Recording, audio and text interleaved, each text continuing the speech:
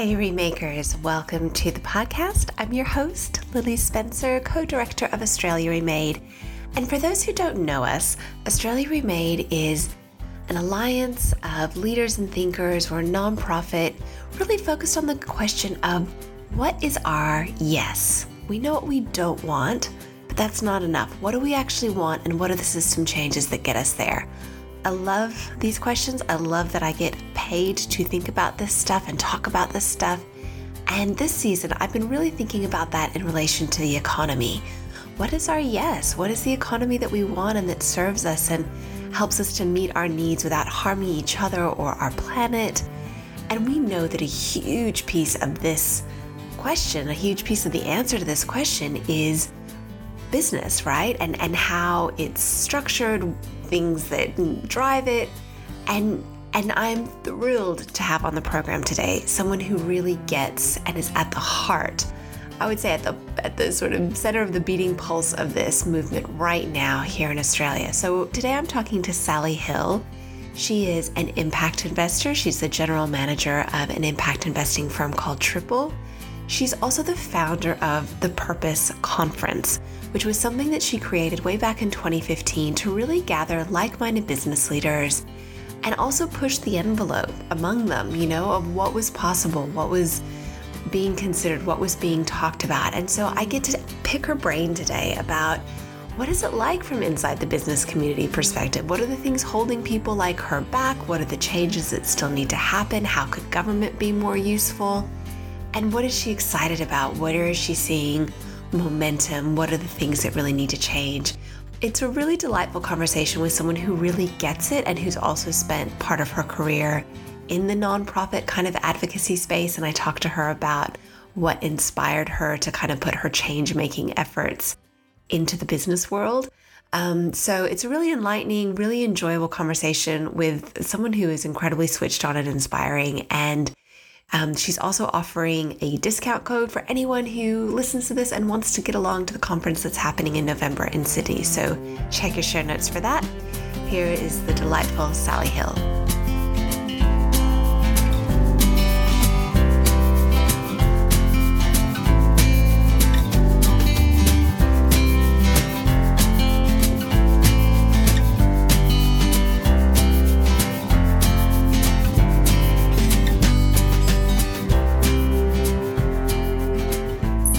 Welcome to the Remakers podcast. It is absolutely delightful to be sitting and having a chat with you on what I hope is a gloriously sunny day where you are there in Sydney. It is a beautiful day. Thank you so much for having me.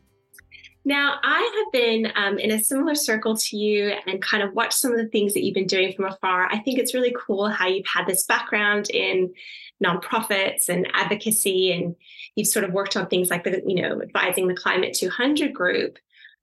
As well as like groups like WWF. And now you're kind of finding yourself in this like for-purpose business space. And I'm curious about how you came to be doing this work and what that, I don't even necessarily want to be binary about it and be like, what did that flip or what did that switch look like? But it's been a bit of a journey, right? To go from one to the other, and how you kind of came to want to work in the business space to have an impact for yourself. Yeah. I mean, I understand why you can see those things as almost counter to each other in some ways, because when you're in the campaigning world, sometimes the target of your campaigns and your advocacy is actually the corporate world or the way governments are designing policy that maybe, prioritizes companies and profit over people and communities and the environment. So I really understand that doesn't make perfect sense all the time, and it actually is a really complex area. And yeah, like I actually sort of switched or flipped over fairly early in my career, but I've gone back and forth quite a bit. So I guess I did essentially and originally come at it from the angle of social and environmental justice being really important to me. Early on in my life, and cutting my teeth, at Get Up, where I think we had some crossover, or at least we know some similar people. I think I was there before you, but yeah, we both went there. Yeah. And was exposed to, incredible people, campaigners, was definitely exposed to issues that I perhaps hadn't been taking as seriously as I was by the time I left Get Up. So things like climate change and a lot of the way, democracy works and or dysfunctions in Australia.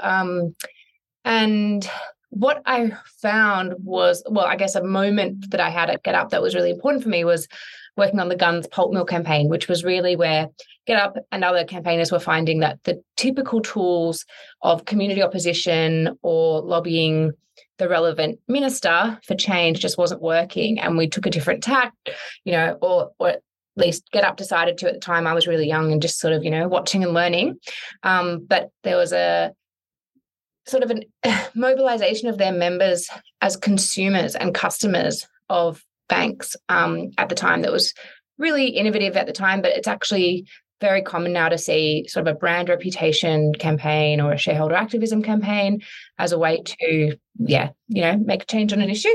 So I became, I guess, really interested in that lever of change, but I could also see that so many of the problems that we have that are the really deeply entrenched problems are to do with business. So they are, problems of money in politics. They're problems of, corporate responsibility or lack of corporate responsibility, of complex global supply chains that don't put people first, don't put the environment first, and power and decision-making that's really locked up in the, and this huge concentration of wealth as well in the corporate world. So I now am a business person, an entrepreneur, an investor. So I definitely look at all sides of it.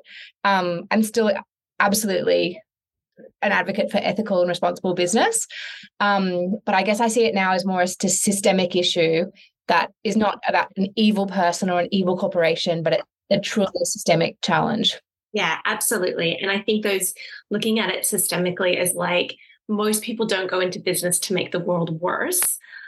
So what are the systemic barriers to change, which I want to get into, as well as kind of some of the maybe systemic solutions. But just even zooming out from that a little bit. So you created this conference called Purpose. It brings together all of these purpose-driven businesses. You work in impact investing now. I'm curious for you, because it seems like a definition that could be seen as just subjective, or, what does a purpose-driven business? Do you have a sense of what that means for you? Do you have your own definition of what that is? Yes, I do. And for me, I called the conference Purpose and had arrived at this view that there's a difference between a company who's looking at doing, setting up a foundation and distributing some of its profits towards, charitable causes, or a company that might have, a CSR program in place to take the edge off some of the worst things it's doing. Whereas a purpose-driven business, in my view, is a company that is modeled firstly around solving a social or environmental challenge, but the thought has gone into how that can actually be a business model. And I believe this is almost like the true essence of what businesses were always meant to do. They were meant to create value. They were meant to create progress and move our societies forward. But as we said, there are these systemic issues that mean that isn't balanced well. And unfortunately, we have a situation where profit is put first at the expense of so many other things, and also so many costs. The costs that society bears, the costs the environment bears, are externalized outside of businesses or outside of the economy. So really, purpose-driven business is this kind of movement of people thinking, okay, if business is what we've got at the moment, it really is one of the core organizing principles of our society, whether we like it or not. It shapes the world we live in. Can we leverage that to be creating true, real value and moving us forward rather than backwards on whatever measure, you're passionate about? It's not, for me, around finding your purpose in life. It's not about cause-based charities, which are also really, really important, and advocacy, I care deeply about. But it's actually about how can we get the businesses at their core to be behaving ethically and responsibly and as good corporate citizens in the interest of their own longevity, their social license, everyone else's trust in business and the economy, and just to be useful in the world, which is what everyone wants and what we all need. Yeah, absolutely. So, okay, for those of us who are understandably skeptical or unclear on this, or have just seen too much greenwashing, and I've even heard the term now purpose washing from business, like what are some of the hallmarks of an organization, of a company that is actually really deeply embedding its social or environmental mission into its core work and not just telling us about it through an ad campaign or a PR moment on Pride Day or whatever it may be? Yeah. I'd say there's a number of things. One is the business model. So it's, and I guess flagging that it is a lot easier for new companies and younger, smaller companies to develop a model for making money and, doing good at the same time, rather than making profit over here and then doing good with some of the, philanthropic funding. But really, there's this term in impact investing called impact revenue lock. So you ideally want to be in a business model where the more business you do, the more products and services you exchange, the better your net benefit on society and the environment. So if you think of, a regenerative production practice that actually works in symbiosis with nature, or repairs or gives back to the community as much as it takes, then you're starting to think about, you're starting to get towards what is a truly beneficial company or product in its manufacturing or in its development. And the more of that product you sell, or the more of that service you sell, the better off we all are. Now, that's a really challenging concept to many large businesses. Like we said before, like all of these costs have been externalized in our current economy. So the cost of carbon is externalized. The cost of labor is somewhat externalized. If we were to pay the true cost of what so many of the things we consume, they're going to be really expensive. But that's the kind of the path we're beginning to move down is, okay, company maybe needs to be responsible for the whole life cycle of its product, so that product end up in landfill, or it has to be responsible for any negative unintended consequences that this product or service might have. And it's a sense of thinking deeply and thinking holistically in the way that businesses operate. And it's a challenge. It's not something our current system does very well, but there are people starting to really try to imagine outside the bounds of what a business could look like, what the economy could look like, making pretty serious interventions into like playing around with those models. So I want to come to some of those people that might be inspiring you, or people that we might want to go and check out. But before we do, I'm imagining that if I'm a CEO and I'm trying to run this really ethical business, and I'm trying to, maybe as a starting point, look at how do we actually bring in all of the externalities and cost that into what we're doing so that we're not running a profit because we haven't actually paid for a bunch of things. It seems like there are two choices. Either I take a massive pay cut, or my shareholders do, or I dramatically pass on price hikes to consumers who are used to paying kind of. Sometimes, we've had that experience. I'm sure many of us are walking into a shop and just looking at something and thinking, there is no way this should be that cheap. This is actually too cheap. It feels kind of almost wrong. And so at the same time, in today's climate of inflation and people really struggling, wow, that's a big ask. So what, I can imagine that as we move that way as a collective, and maybe regulation starts to catch up and we can shift some of these sort of structural environments that people are in, that becomes maybe somewhat more possible. But I'm just trying to imagine, how is it for a company right now trying to do that? Because you'd sort of feel like you were just a bit nuts or going it alone, or you're that altruistic CEO that's like, yeah, sure, I'll just work for an average wage rather than a ridiculously inflated one. Is there even a move for that kind of conversation within the businesses that you're working with?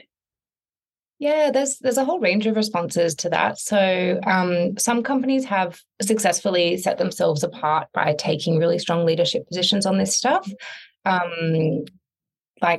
There's a handful of examples I can think of that are the true leaders in this space. So companies like Interface Floor, who since the 80s set themselves this, before it was cool, since the 80s, the CEO of this, global carpet manufacturing company had a personal epiphany around the environment. And he said, today's captains of industries are going to be the people that we look back on and think they're essentially responsible for huge crimes against humanity and the environment because of what they're doing.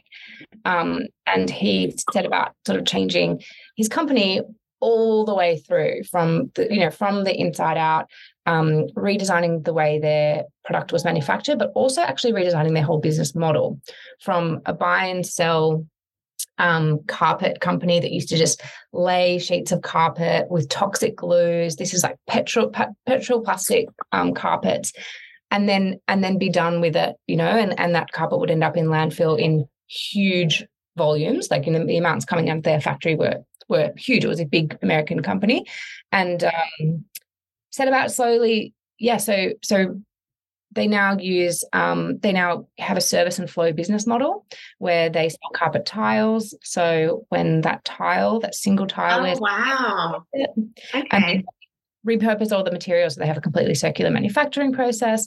And then now they do even amazing things like pulling ghost nets out of the ocean and using those materials in their carpet. So not only are they circular, but they're actually like sort of trying to be net positive in pulling pollution out of the ocean. And the way he transformed the company was, he says, is he looked to nature for everything from the manufacturing to the design to the business model itself. He copied or mimicked principles in nature because nature's, regenerative. So that's an example. The B Corp movement I also find really interesting. That's sort of an attempt to tackle this challenge of the shareholder primacy. So what B Corp originally was about was really, it's a certification. Most people know it as a bit of a brand stamp. But its genesis was around trying to extend directors' responsibilities to be responsible in the longer term rather than on a quarterly profit cycle, for not only shareholder profits, but for the benefit to communities and benefit to the environment. So changing the kind of the goalposts and the definition of success for company directors who can be held to account, very seriously if they're not acting in the best interest of their shareholders at the moment. And the other responses like explain that one a little bit to people, because I think that sure. So shareholder primacy, this idea that you have a legal obligation to maximize your share price. Yeah. And as a company director in a for-profit company, you can be legally accountable for not doing that. And you just look at that and you think that is madness. Like, how can we expect people to make good long-term decisions and factor in the whole of the community stakeholders, the employees, the supply chains, the natural world, the impact, when at the end of the day, they will be raked over the coals if they do not maximize a short-term profit. Absolutely. And I'm curious how businesses are grappling with that, because if that is still a legal requirement, how do we move from shareholder to stakeholder in our business model? Yeah, we're not there yet. So B Corp in America has managed to get a legal, like a changed definition of a company. So a company that is a B Corp has different articles of incorporation and different responsibilities on the directors. It's not there yet in Australia. It's just still a certification of a certain very high level of accountability and ethics and responsibility in a business. But yeah, I mean, this is one of the core challenges. Even in a private company, the profit motive is really, really strong. Some of the businesses that you see that are the real successes in this space are privately held, and they're able to make, decisions in isolation of kind of the rest of the economy and the way that stuff works. But yeah, I believe there's going to need to be a shift on the way that kind of the time horizons that companies work to, and the way that it works, because it's just incredibly extractive and, of human and natural resources. And the problem is that it just has to keep becoming more extractive and more profitable, more and more over time. And I mean, we could get into the degrowth movement and all of that. But yeah. Yeah. I'm curious if you have much experience or encounter often co-ops in any of these spaces. I was really surprised to learn, because I thought of a co-op as like my local fruit and veg hippie shop that may or may not exist in my neighborhood.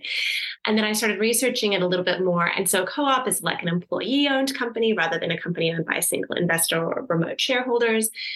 And I was really surprised to learn that there were more than 1,700, apparently, according to like the Co-op Association of Australia, and 1,700 in Australia. And they operate in everything from like wine to manufacturing to childcare, retail, engineering, like almost every product or service category you could think of.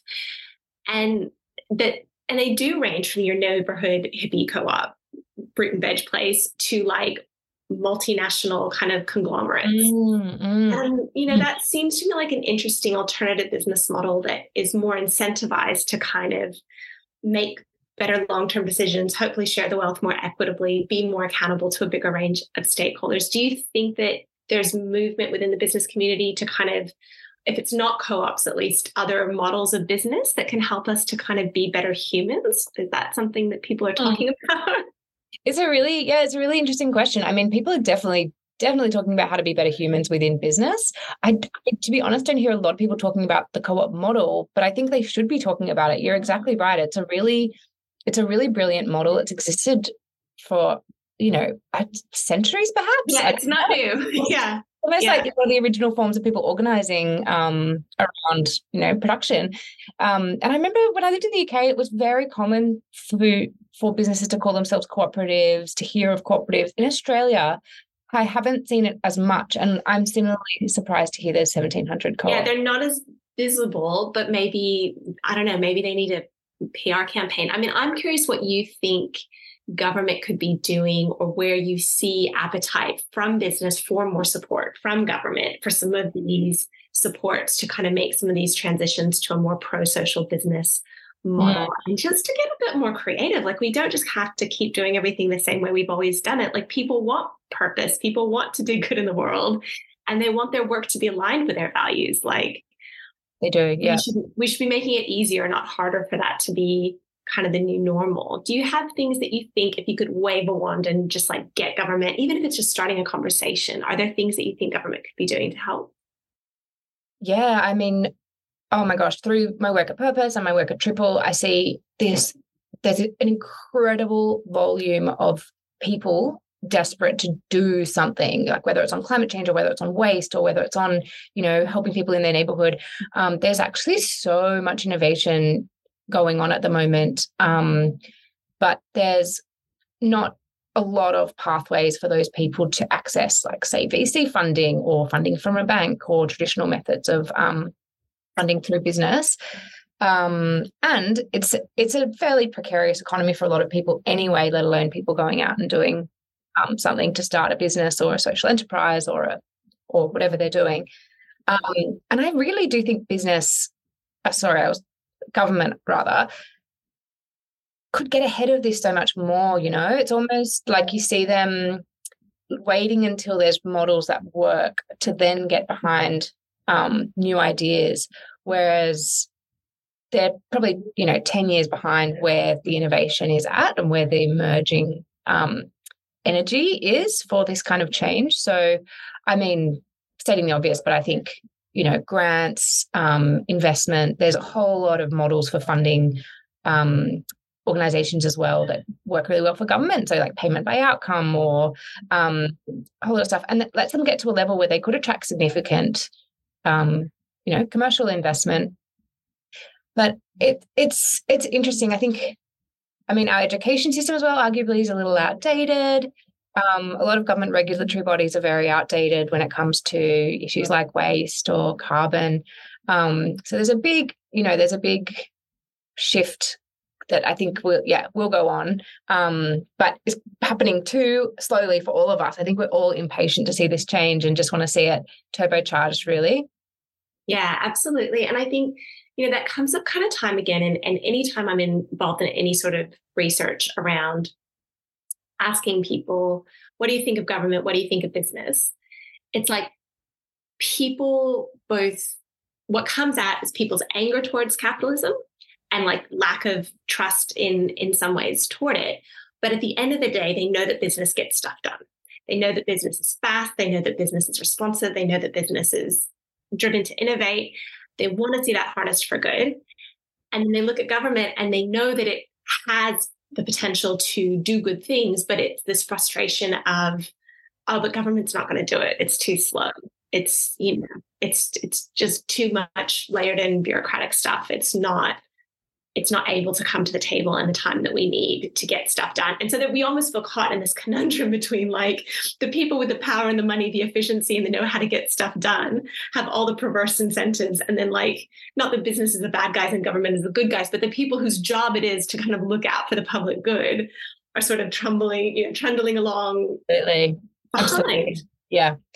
Yeah. And I mean, one thing business has the power to do, government has the power to do that business, it's harder for business, is look at those externalities and I guess the picture of the whole economy or the whole system. So like you're saying, a business individually, it's pretty hard for them to say, we're going to factor in all the costs of these externalities and try to stay afloat as a business.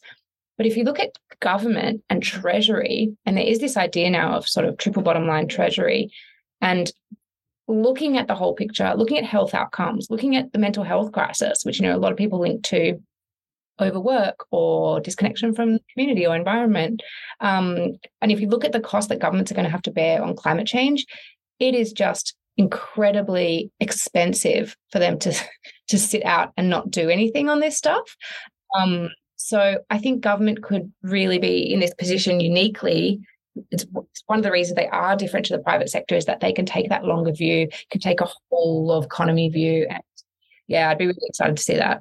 Yeah, look, I read a bit of Mariana Mazzucato's work, who's this great economist, and she talks about the kind of the idea of the entrepreneurial state and mission economy and what government investment, like government has been painted under this kind of neoliberal rhetoric of business good, government bad, as like the best they can hope to do is come in and fix market failures. And she's saying, no, like government can be market shaping.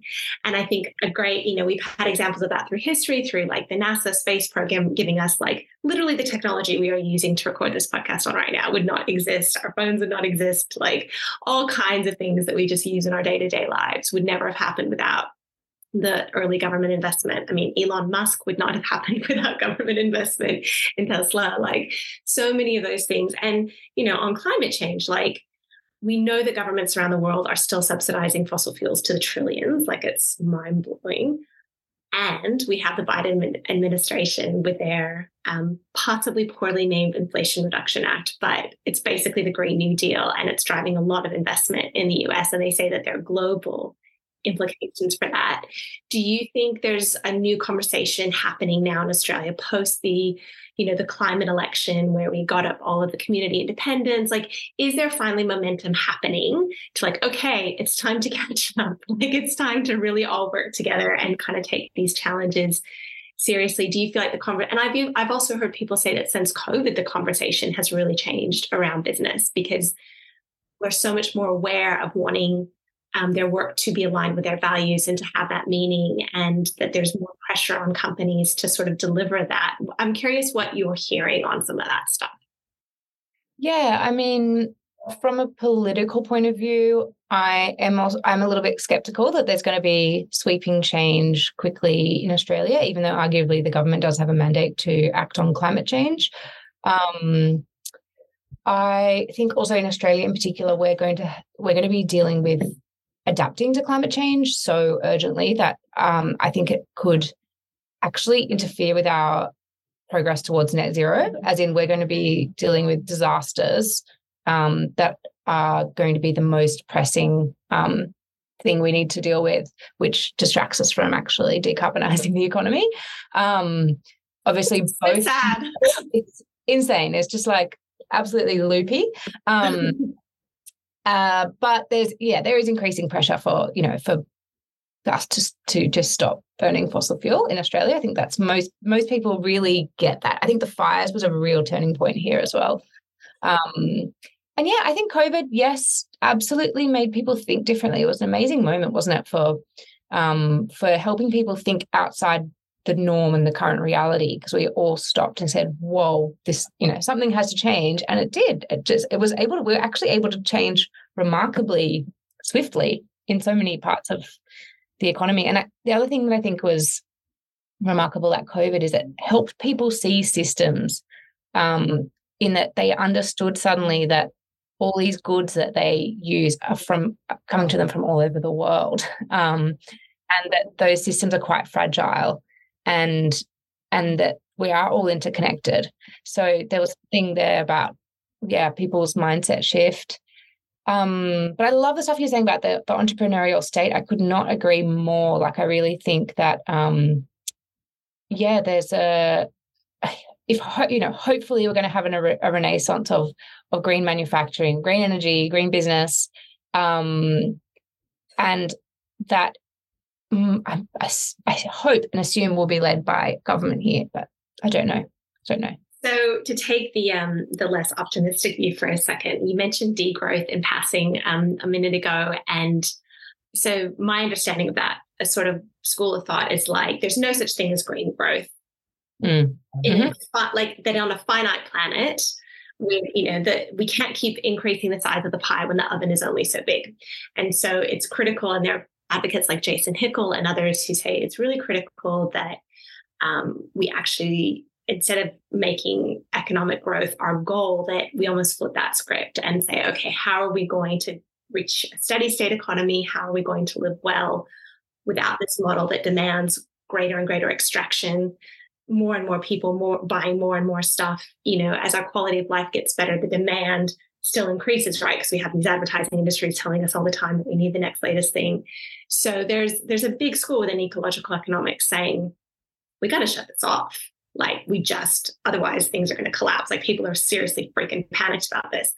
I'm assuming within the business sector, degrowth is a bit of a non-starter as a term and as a conversation.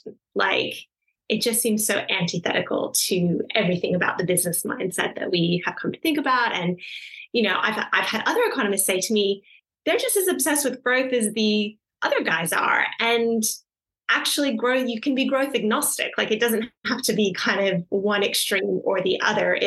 If you, Richard Dennis was on the podcast recently, and he said, if you give your neighbor a massage and they give you a massage, and you each pay each other $50, you've added $100 to GDP, but you haven't hurt anybody. You haven't done any harm to the environment. So again, in a way, it's a very big question to throw at you and be like, what's the business view on degrowth? But I am curious, is this a conversation that's even happening, or is it probably just off there in a corner somewhere? I would say it's definitely happening. Whether it's happening within businesses, I don't know. It's not a conversation I'm raising with businesses, for example, like through Purpose, because we're really strategic at Purpose Conference to kind of push the agenda, right? Push the ambition level for businesses, and drop in these brand new ideas. Like in 2015, we were talking about natural capital and circular economy. They were very progressive ideas that slowly get absorbed in, and there's that. It's a bit like the Overton window, but for companies, like what we can tolerate. Yeah. And at the moment, to me, it's incredible that there's mainstream conversation about the 4-day week. That was a growthy kind of proposition a little while ago. And actually, a reduced week is part of a degrowth model. But the reorganization and restructuring of business and the economy around degrowth is a big, scary challenge to the business world. You're right. It's like existential risk sort of level of challenge. So, but I think it is becoming way more palatable to a lot of people. And yeah, your setup was like spot on. Like, it's exactly what it's about. It's about physical limits, like the limits to growth, planetary boundaries. There's a metaphor someone used once, which I thought was brilliant, was, our economy or capitalism is kind of like a bulldozer moving through the planet's, resources, just like going for it. And you can power the bulldozer with petrol, or you can power it with power, but it's still a bulldozer. Yeah. And yeah, it's really challenging. We've got to think about how do we, you're right, how do we stop? How do we pause this, or how do we slow it down? Whether or not we can really have that conversation and change until we absolutely have to is the thing I'm thinking about a lot at the moment. Like, what we've seen with climate change is people change when it's crisis point. Like, when there's actually a circuit breaker that says we've got to move, asking them to do it beforehand, unfortunately, doesn't our political system, our society does not seem well set up to do that.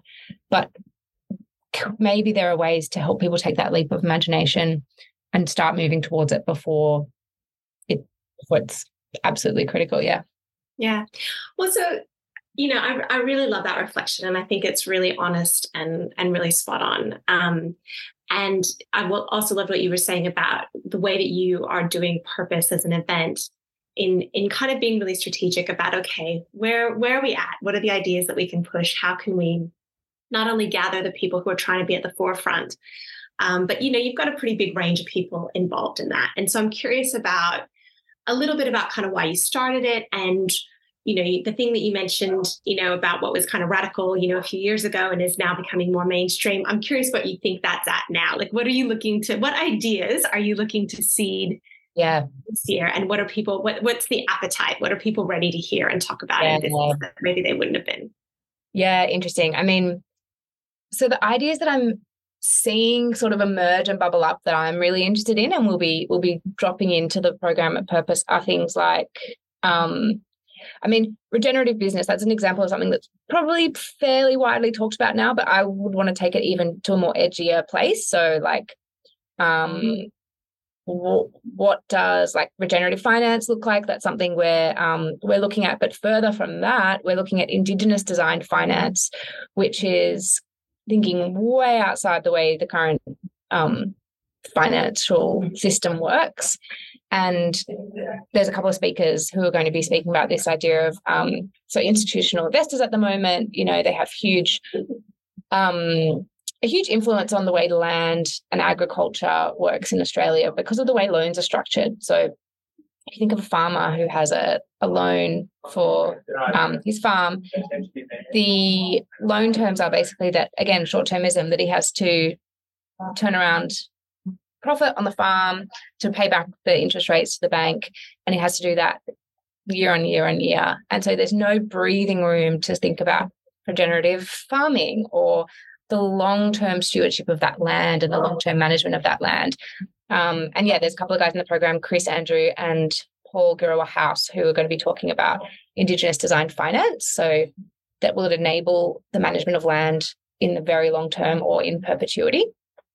And that's, I guess, on that theme, one of the areas I'm really fascinated by at the moment is Indigenous knowledge systems. So I've been really inspired by Tyson Young-Porter's work and the work of Jack Manning-Bancroft from AIM. And, if we're talking about how difficult it is to think outside this current system and the current dominant narrative, I think there's some answers there. Like it's a total different way of seeing, which is exactly what we need. And there's some really incredible sort of when you delve into it, it can be very hard to grasp. Like I found myself having to read it a number of times, but when it lands, you just think, oh my goodness, it's been under our noses the whole time, and it's actually fairly practically applicable. And it talks to a lot of themes we've discussed, like relationships and relational infrastructure in the way that Indigenous knowledge systems see relationships is about all the possible impacts of your activities on all the people and things and species around you. And it's sort of, it's embedded with this, these essential principles about how to live well in the really long term, and learn from the past and learn from the deep past and look at deep time. And I just think there's an incredible opportunity there and I do honestly think Australia is going to become a source of kind of thinking and innovation for the whole world around this stuff, which is really exciting. God, wouldn't that be great?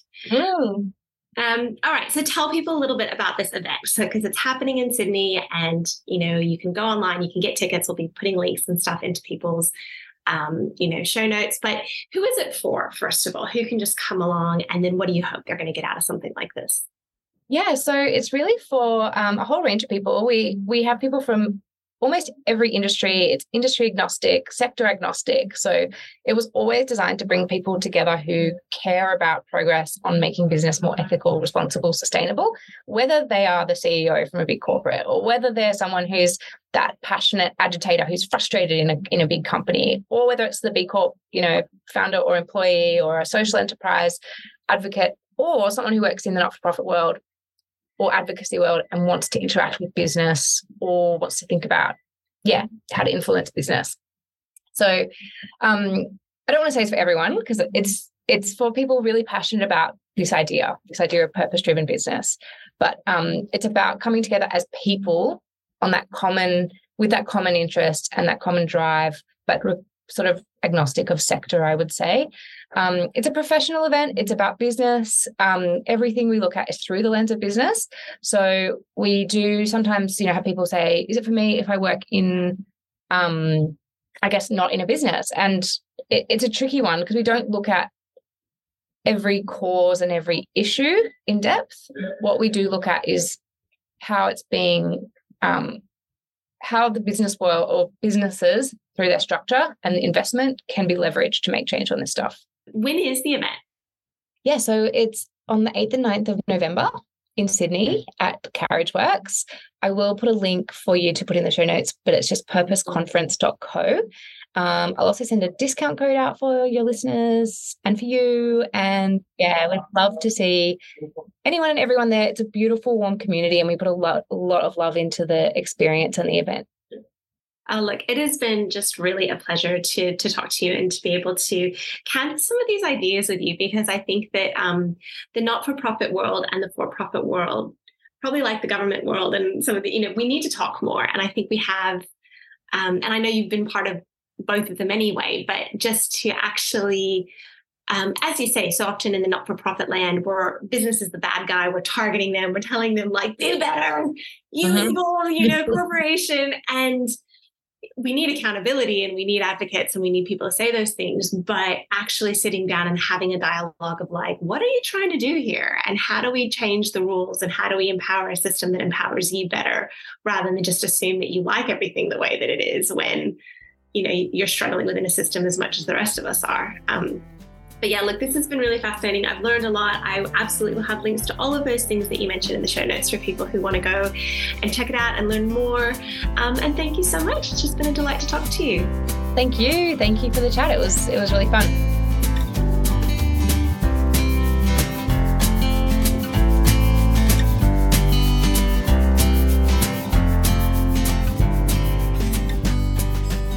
So that was the utterly delightful and insightful Sally Hill. She is the general manager of the impact investing firm Triple. We didn't really talk about impact investing, but essentially it's investing for a social and environmental return, not just a financial one.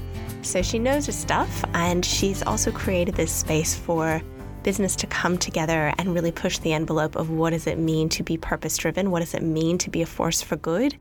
If that is a topic that is something you're passionate about, that's close to your heart, whether as a practitioner or someone who wants to influence and work with business, you can go check out the conference.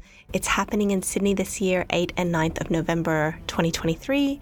The website is purposeconference.co, and you can use the code REMADE for 20% off your ticket price. Check your show notes there. Thanks so much, everyone, for listening, for sharing, for shaping this podcast. We appreciate it so much. We will see you next time over on The Remakers.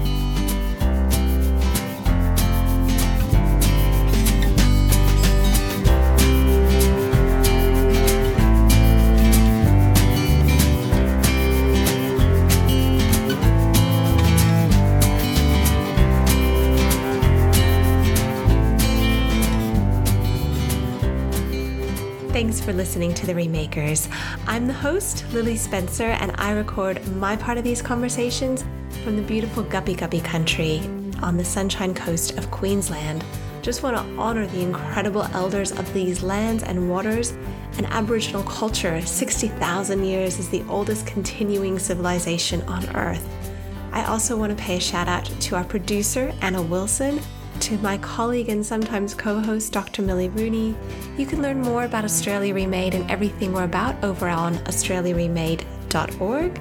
And in the meantime, thank you for sharing. Thank you for listening and subscribing, sending us your thoughts. We really appreciate all of the support that you give the podcast. We'll see you next time over on The Remakers.